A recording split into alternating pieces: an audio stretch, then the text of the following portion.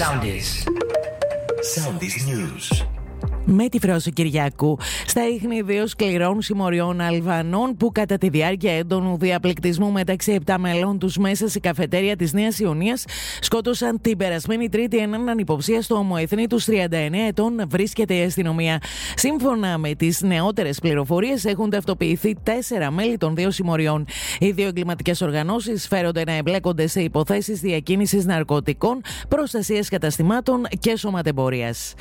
Παρατήρηται για άλλους 6 μήνες η προσωρινή κράτηση της Ρούλας Πισπυρίγκου με απόφαση που έλαβε ομόφωνα το μεικτό ορκωτό δικαστήριο εν ώψη της συμπλήρωσης 12 μηνών προσωρινής κράτησης για την ανθρωποκτονία της κόρης της Τζορτζίνας.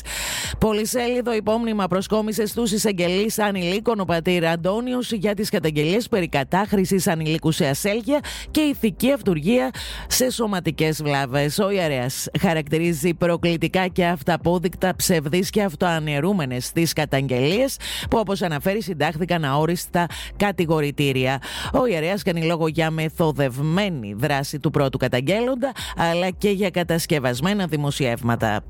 Στους 95 οι νεκροί από κορονοϊό την τελευταία εβδομάδα, 101 οι διασωληνωμένοι. Η θετικότητα για την γρίπη στην κοινότητα παρουσίασε αύξηση, ενώ καταγράφηκαν 2 νέοι θάνατοι.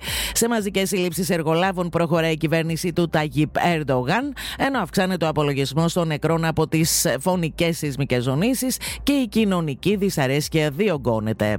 Ακολουθήστε μας στο Soundis, στο Spotify, στο Apple Podcasts και στο Google Podcasts.